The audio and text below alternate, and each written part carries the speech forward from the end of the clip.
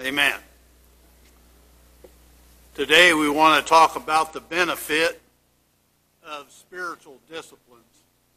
And we're in the book of 1 Timothy, chapter 4, verses 1 through 10.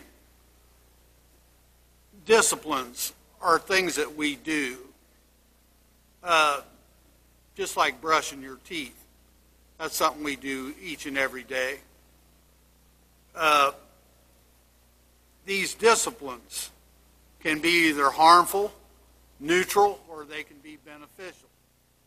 Now we know that smoking cigarettes is a harmful habit to have.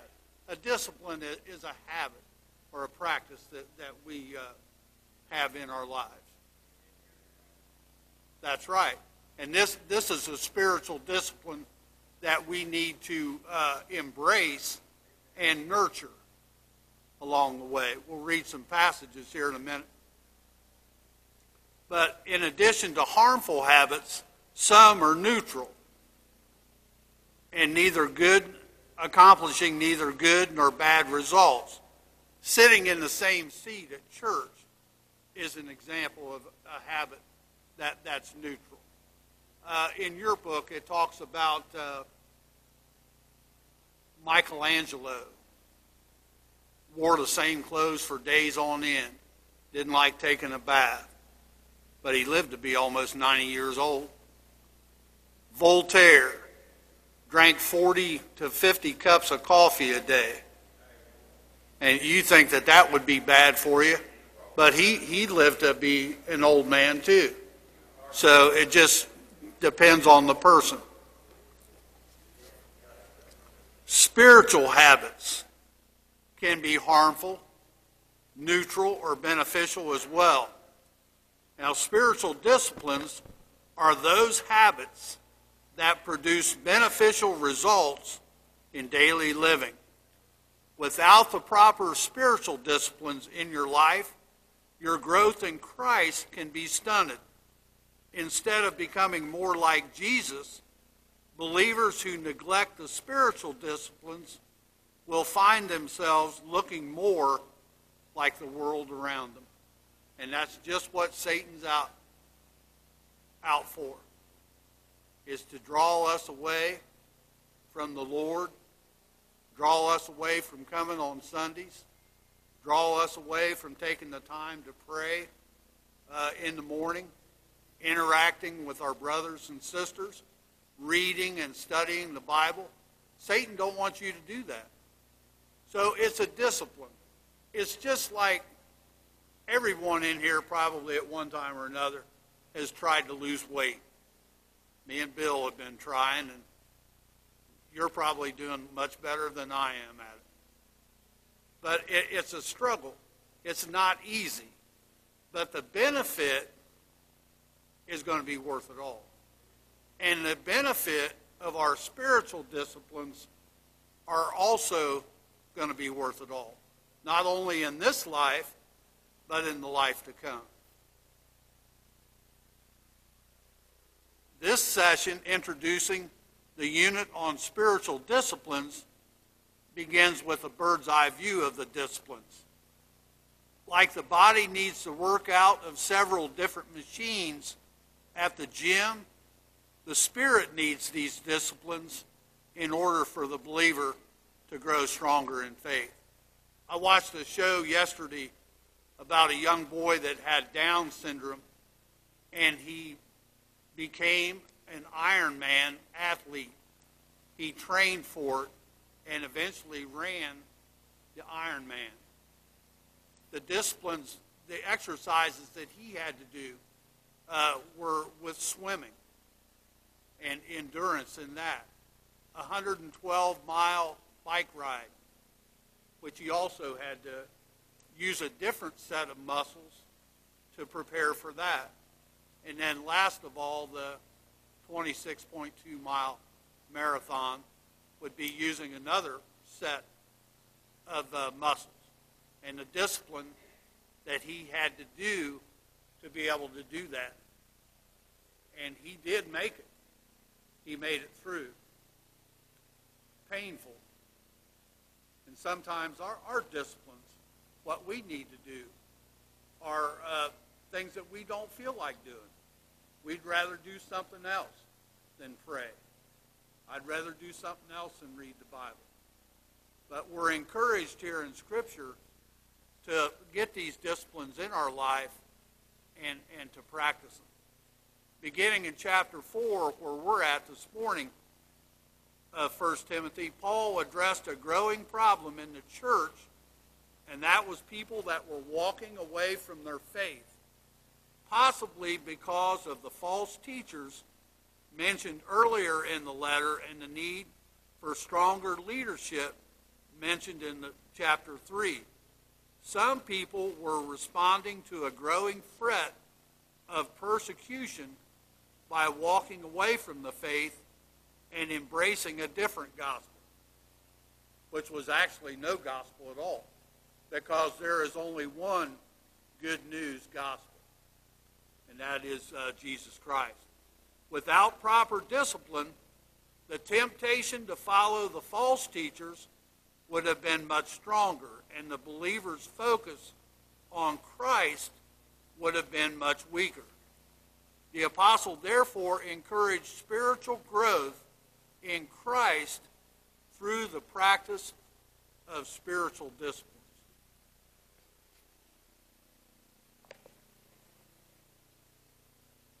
Satan is at work spreading false doctrine, and his ministers are already in the church. God's servants must preach the truth and fight the devil's lies. Declaring war may not make us popular, but it will keep us faithful. And a little commentary here on verses 6 through 10. Hi, Terry. Good to see you, brother. You're right on time. If believers would put as much effort into the spiritual life as they do the recreation and hobbies, what a difference it would make.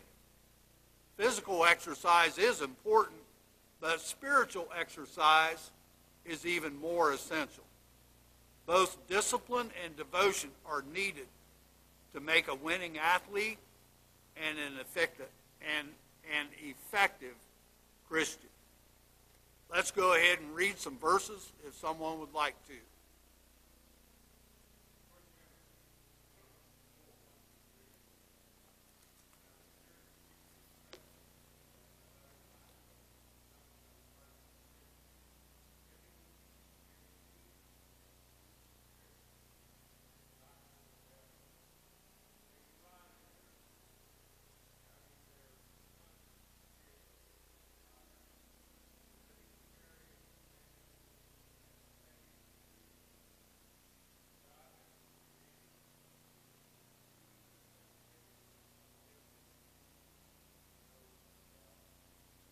Okay, let's stop right there. We'll talk about these verses for a moment, and then we'll move on. The first question they ask in here, what are some odd habits that you've observed in other people?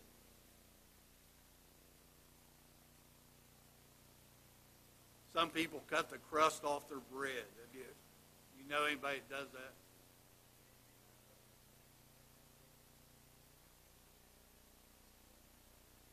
That's what I always thought too.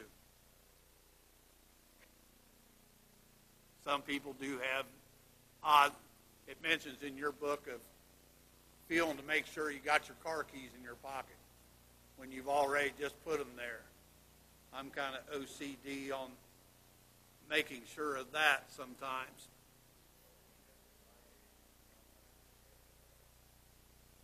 I'm with you there, Jim. And sometimes I kind of panic because I maybe put them in the other pocket by mistake. Whatever God calls good, the world seeks to distort. Jesus forewarned the disciples that they would have suffering in this world and that they would be hated for his sake.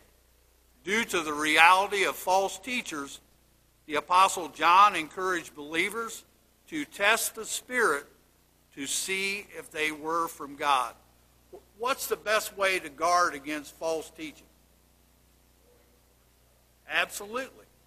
Know the truth. I told the story in here about taking my test for my CD, and we had an example of the test questions. And it's a multiple choice answers. But what you want to do, study the right answer. And when you take the test, you'll recognize the right answer, and you won't get tripped up by the other ones that are worded just trickily to trip you up. Study the right answer. So we study the right answer in the Word of God. In this specific instance, some of the church at Ephesus apparently were giving heed to seducing spirits and doctrines of devils. The seducing spirits were most likely the false teachers who were troubling the Ephesian church. Go ahead, Ronnie.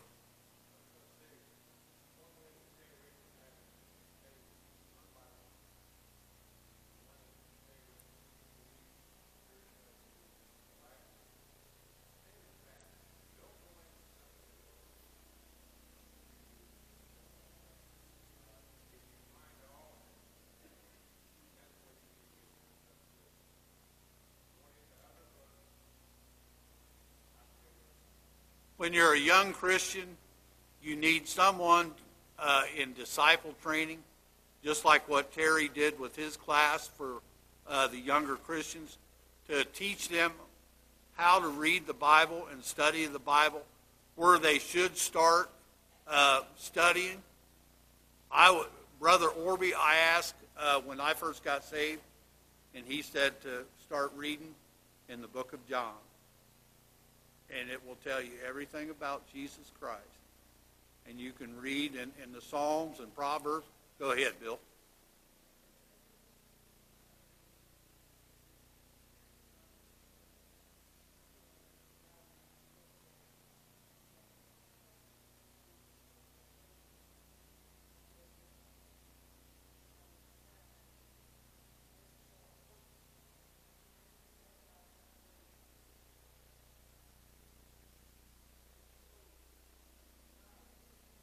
Got caught up in it.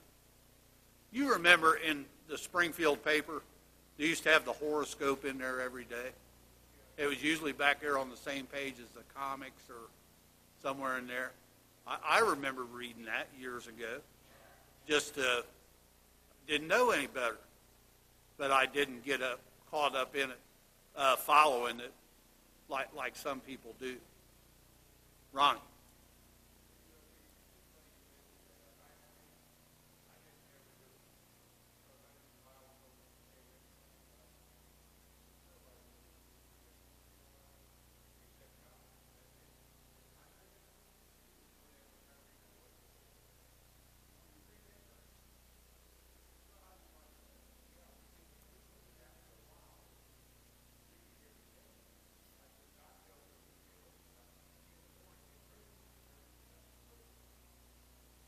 It's witchcraft and sorcery, and we're not to commune with spirits like that. Talking about the latter times, that refers to the time period from Christ's earthly ministry until the end of this age. We are living in the latter times right now. Paul notes that the Holy Spirit expressly warned that during this time period, some shall depart from the faith. And we see it happening. How many churches in this community or here in Springfield have either split or closed the doors? I think there's a Baptist church right up here on the corner of Sunset. I don't know if they still have services there or not, but I remember that being a thriving church when we were young. They shall depart from their faith. Now here's the question. Can believers lose their salvation? And the answer to this question is no. In the Gospel of John, Jesus taught that he gives eternal life to those who heed his voice and follow him. No one is able to snatch believers out of either his hand or God the Father's hand. From John chapter 10, verses 27 through 30. In Philippians 1:6, Paul tells us that he who has begun a good work in you will be faithful to complete it in the day of Christ Jesus. I think that's my life verse in Philippians 4:13. Because when I think of that, I know that I can't keep myself and I can't live this Christian life without Jesus holding my hand and directing my life. Does that mean that I'm perfect? No. I still fall. I fail. But it says that all true believers will endure to the end. Those whom God has accepted in Christ and sanctified by his Spirit will never fall away from the state of grace that shall preserve them. Believers, Terry, by the Holy Spirit. Amen.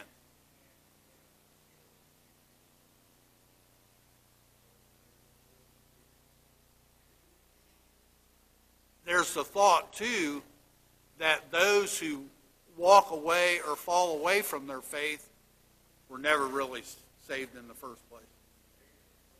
Is that right? Bill?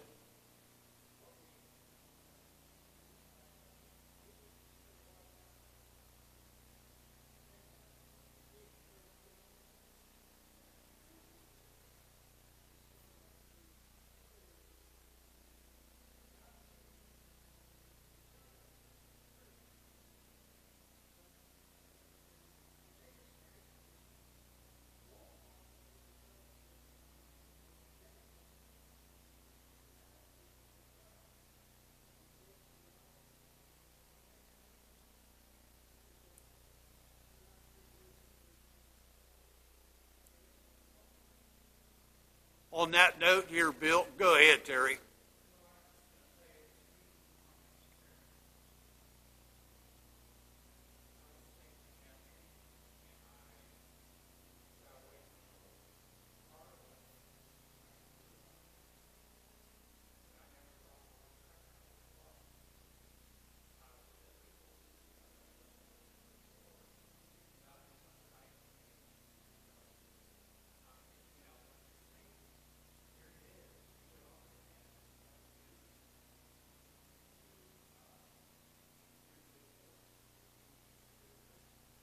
Amen.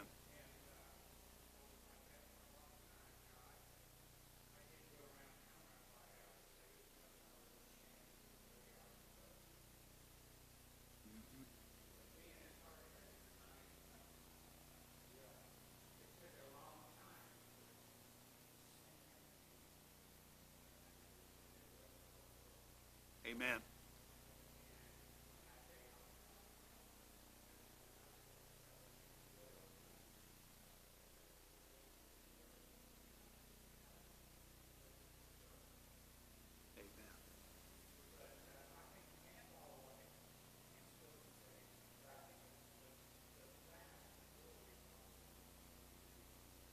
I've got something on that here that I'll read in a second. Go ahead, Jim.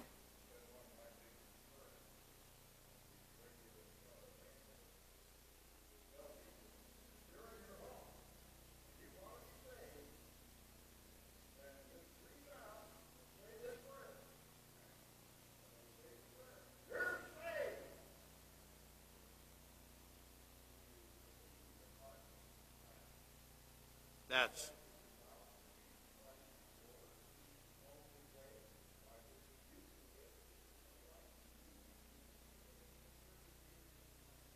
amen.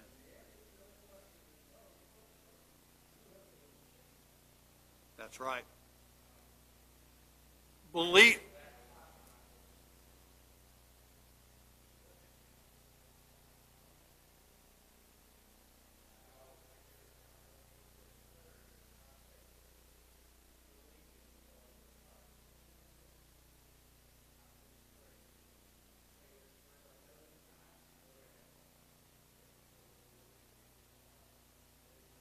that too is the work of the Holy Spirit in our hearts too, because we can't save ourselves. The Holy Spirit works on our heart to bring us to that point of confession and repentance. Bill.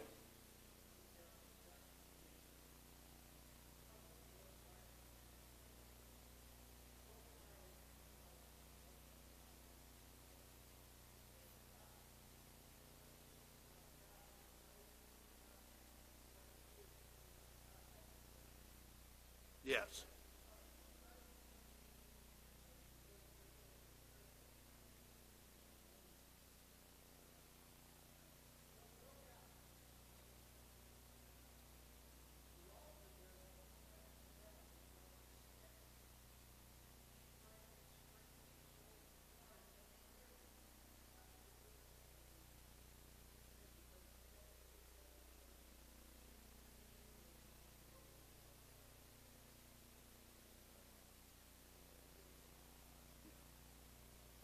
And that's powerful.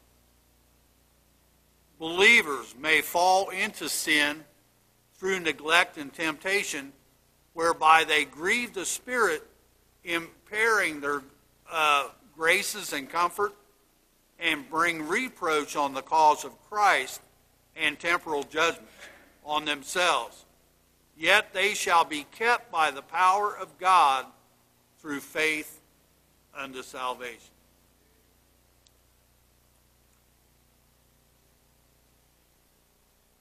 Although true believers cannot lose their salvation, we need to be vigilant lest we be deceived and led astray by false teachers. What were they trying to do in the Ephesian church? They were talking about marriage, and they were talking about food. Now, as the apostle wrote this letter to Timothy, the pastor of the church in Ephesus, the church was under attack from ascetics who prohibited people from getting married. The covenant of marriage is God's good gift, and his people should celebrate it. Jesus himself endorsed marriage, the joining together of one man and one woman in a lifelong relationship. Indeed, the setting of Jesus' inaugural public ministry was at a wedding feast. And also with food. The deceivers also will demand that the people abstain from eating certain foods, meats, which God hath created for them to eat. In the Garden of Eden, God allowed Adam and Eve to eat fruit of every tree of the garden, except for the tree of the knowledge of good and evil. While the Old Testament law restricted the children of Israel from eating some animals, from Deuteronomy chapter 14, God later clarified that Peter was free to eat anything God hath cleansed. And that's in Acts chapter 10, verse 15. When we replace God with rules in attempting to become righteous, we fall into error. We are moving away from salvation by grace through faith in Christ alone. These false teachers were forbidding marriage and demanding people abstain from certain foods. The Christian life is not merely a list of do's and don'ts. Go ahead, Ronnie.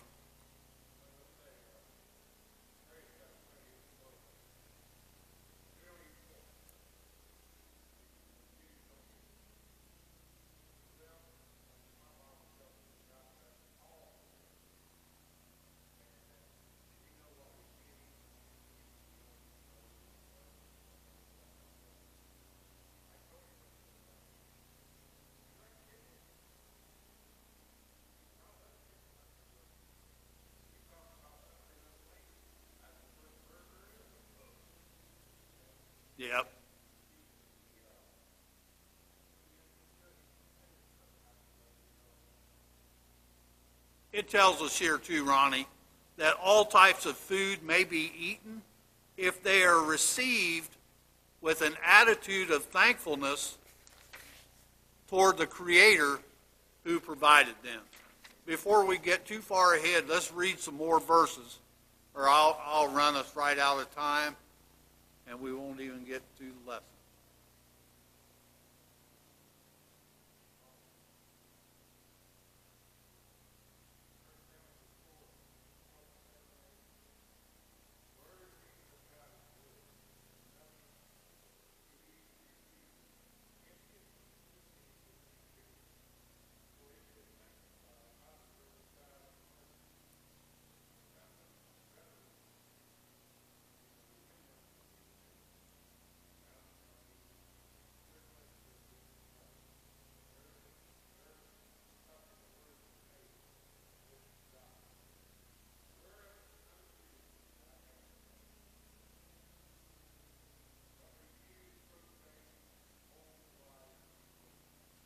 Okay, we'll stop right there for a minute. Well, I started to say the Christian life is not merely a series of do's and don'ts, a checklist of behaviors. A believer is to either accomplish or avoid. We are saved through faith in Christ alone.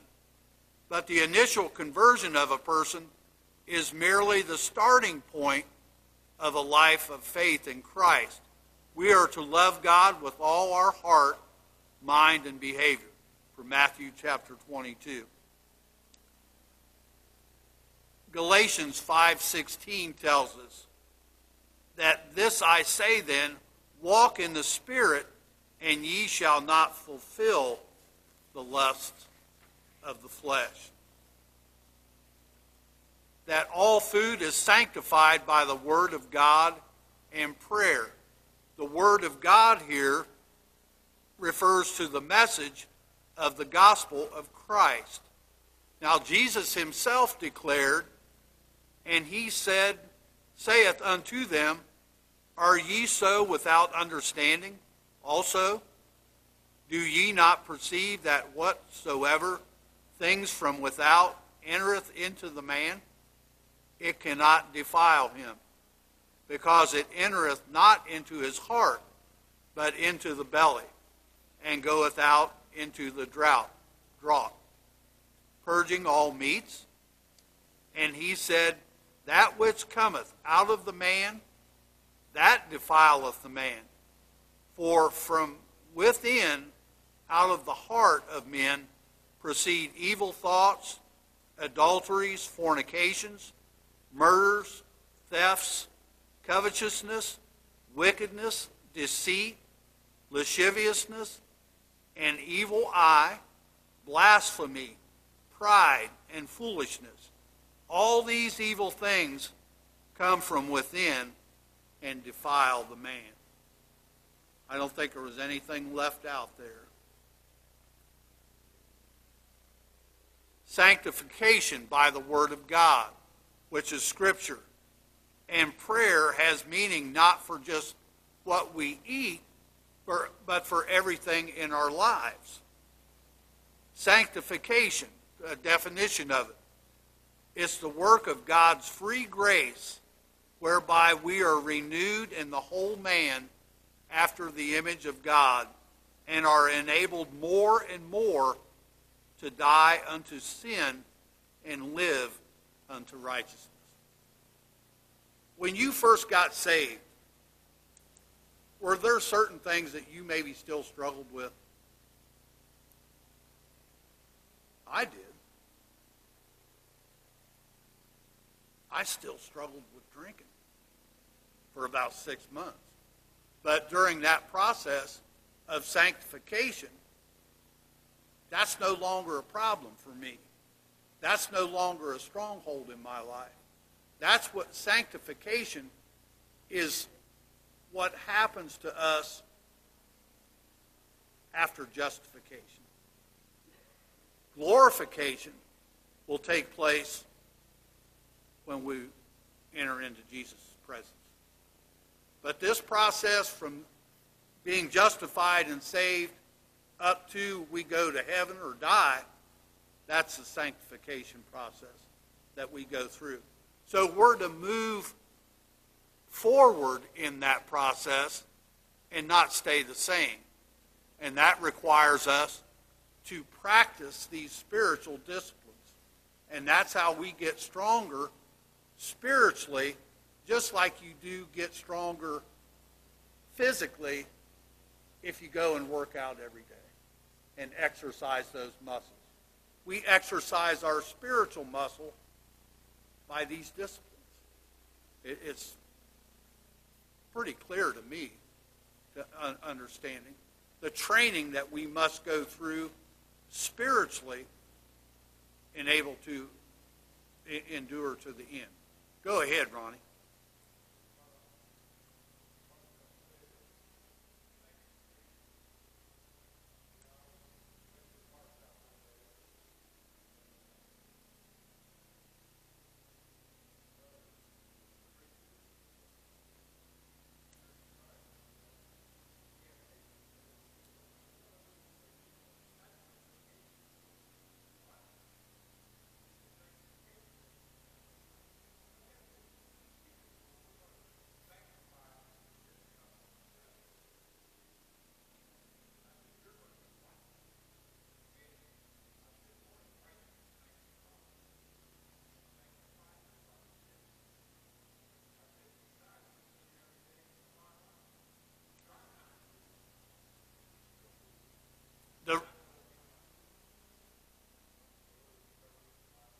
The reference of what you're talking about right there, Ronnie, in these passages are referred to as profane and old wives' fables. The first term emphasizes spiritually empty, godless nature of such teachings. It's hooey. There's nothing to it. But the second term, such teaching as being absurd, not worthy of serious consideration. And what does Paul tell them to do? Refuse it. And that means don't enter into a discussion with people about it. Get away from it. You're not to even enter into a debate with people over that kind of stuff. You're to walk away. And why is it a good thing to walk away? Hey, you know, people are some smooth talkers, and they can talk you right into accepting that or believing it or questioning it. So don't even enter into a discussion about it. Stay away from it. We find truth in God's Word, not in these hearsays and these old traditions and things that have no spiritual backbone about it. Let's see, we got a couple more verses, don't we? 1 Timothy chapter 4, verse 7. And exercise thyself rather unto godliness. For bodily exercise profiteth little, but godliness is profitable unto all things, having promise of the life that now is, and of that which is to come. That is a faithful saying and worthy of all acceptation. For therefore we both labor and suffer reproach, because we trust in the living God, who is the Savior of all men, especially of those that believe. Does that mean that all men are saved? No. That's speaking against universalism. Is God the keeper of all men and the provider and the sustainer of all men? Through creation, he does. But only those who accept and believe on Jesus Christ as their Lord and Savior will be saved.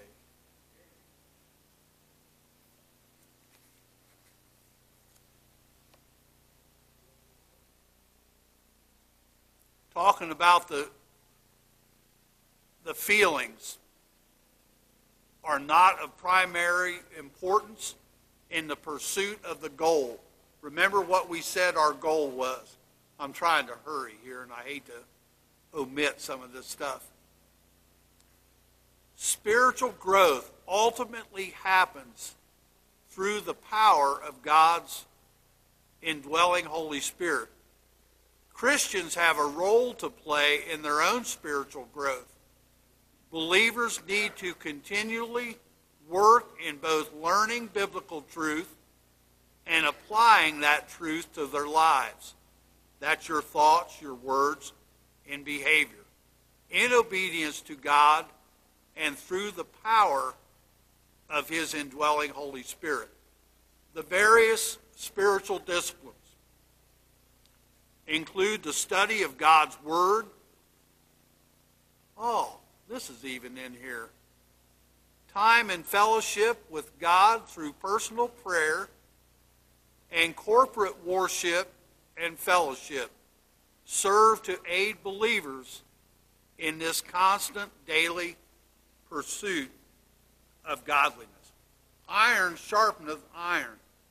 I'm greatly encouraged every time that I come on Wednesday or Sunday in my interaction with my brothers and sisters in Christ.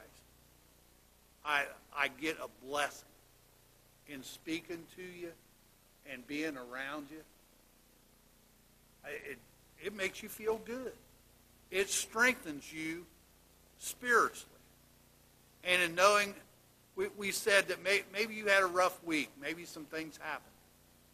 Well, maybe someone else in here had a rough week as well. And we can encourage each other and offer prayer for each other. And nobody left behind. He ain't been here for a while, so I don't know what's going on with him. Pick up the phone and give him a call. Encourage him. The practice of godliness can affect not only the various aspects of this life, but also has eternal benefits. Godliness has the potential of impacting all actions, experiences, and relationships for good. Say you get into a situation or somebody wants to argue with you. Them bracelets that were out years ago. What would Jesus do? How would Jesus handle this? And try to practice that. Believers should have one goal, just like somebody's goal to lose 30 or 40 pounds, or the goal to maybe get in better shape, to be stronger, say physically, should be to know God through Jesus Christ and demonstrate a love for Him and a love of other people in how we live. Proclaiming the gospel of Jesus Christ to all people and discipling believers in the Christian faith. The reason that we labor and strive pursuing godliness, why would we want to do that? Think about what Jesus did for you on the cross.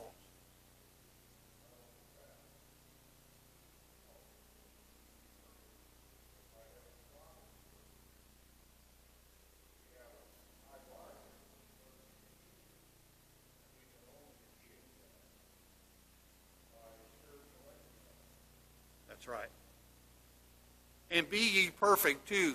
Doesn't that mean also, Jim, to not be perfect in that sense, but perfect as in being complete? Okay.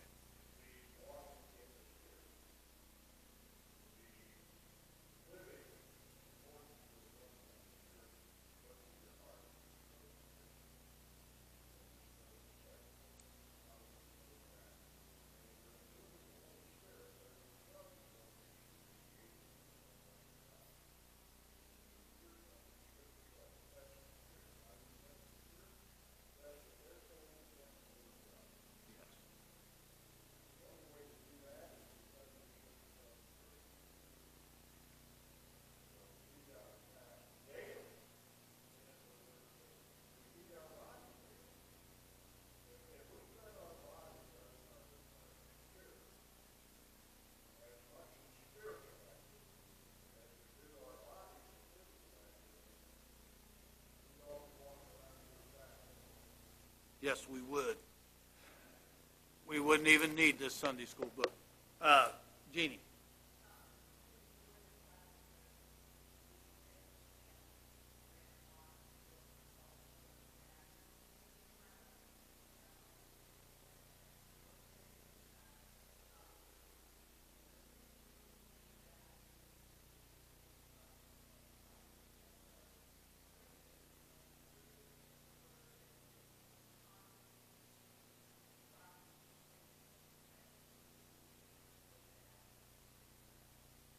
Yes. That's awesome. When,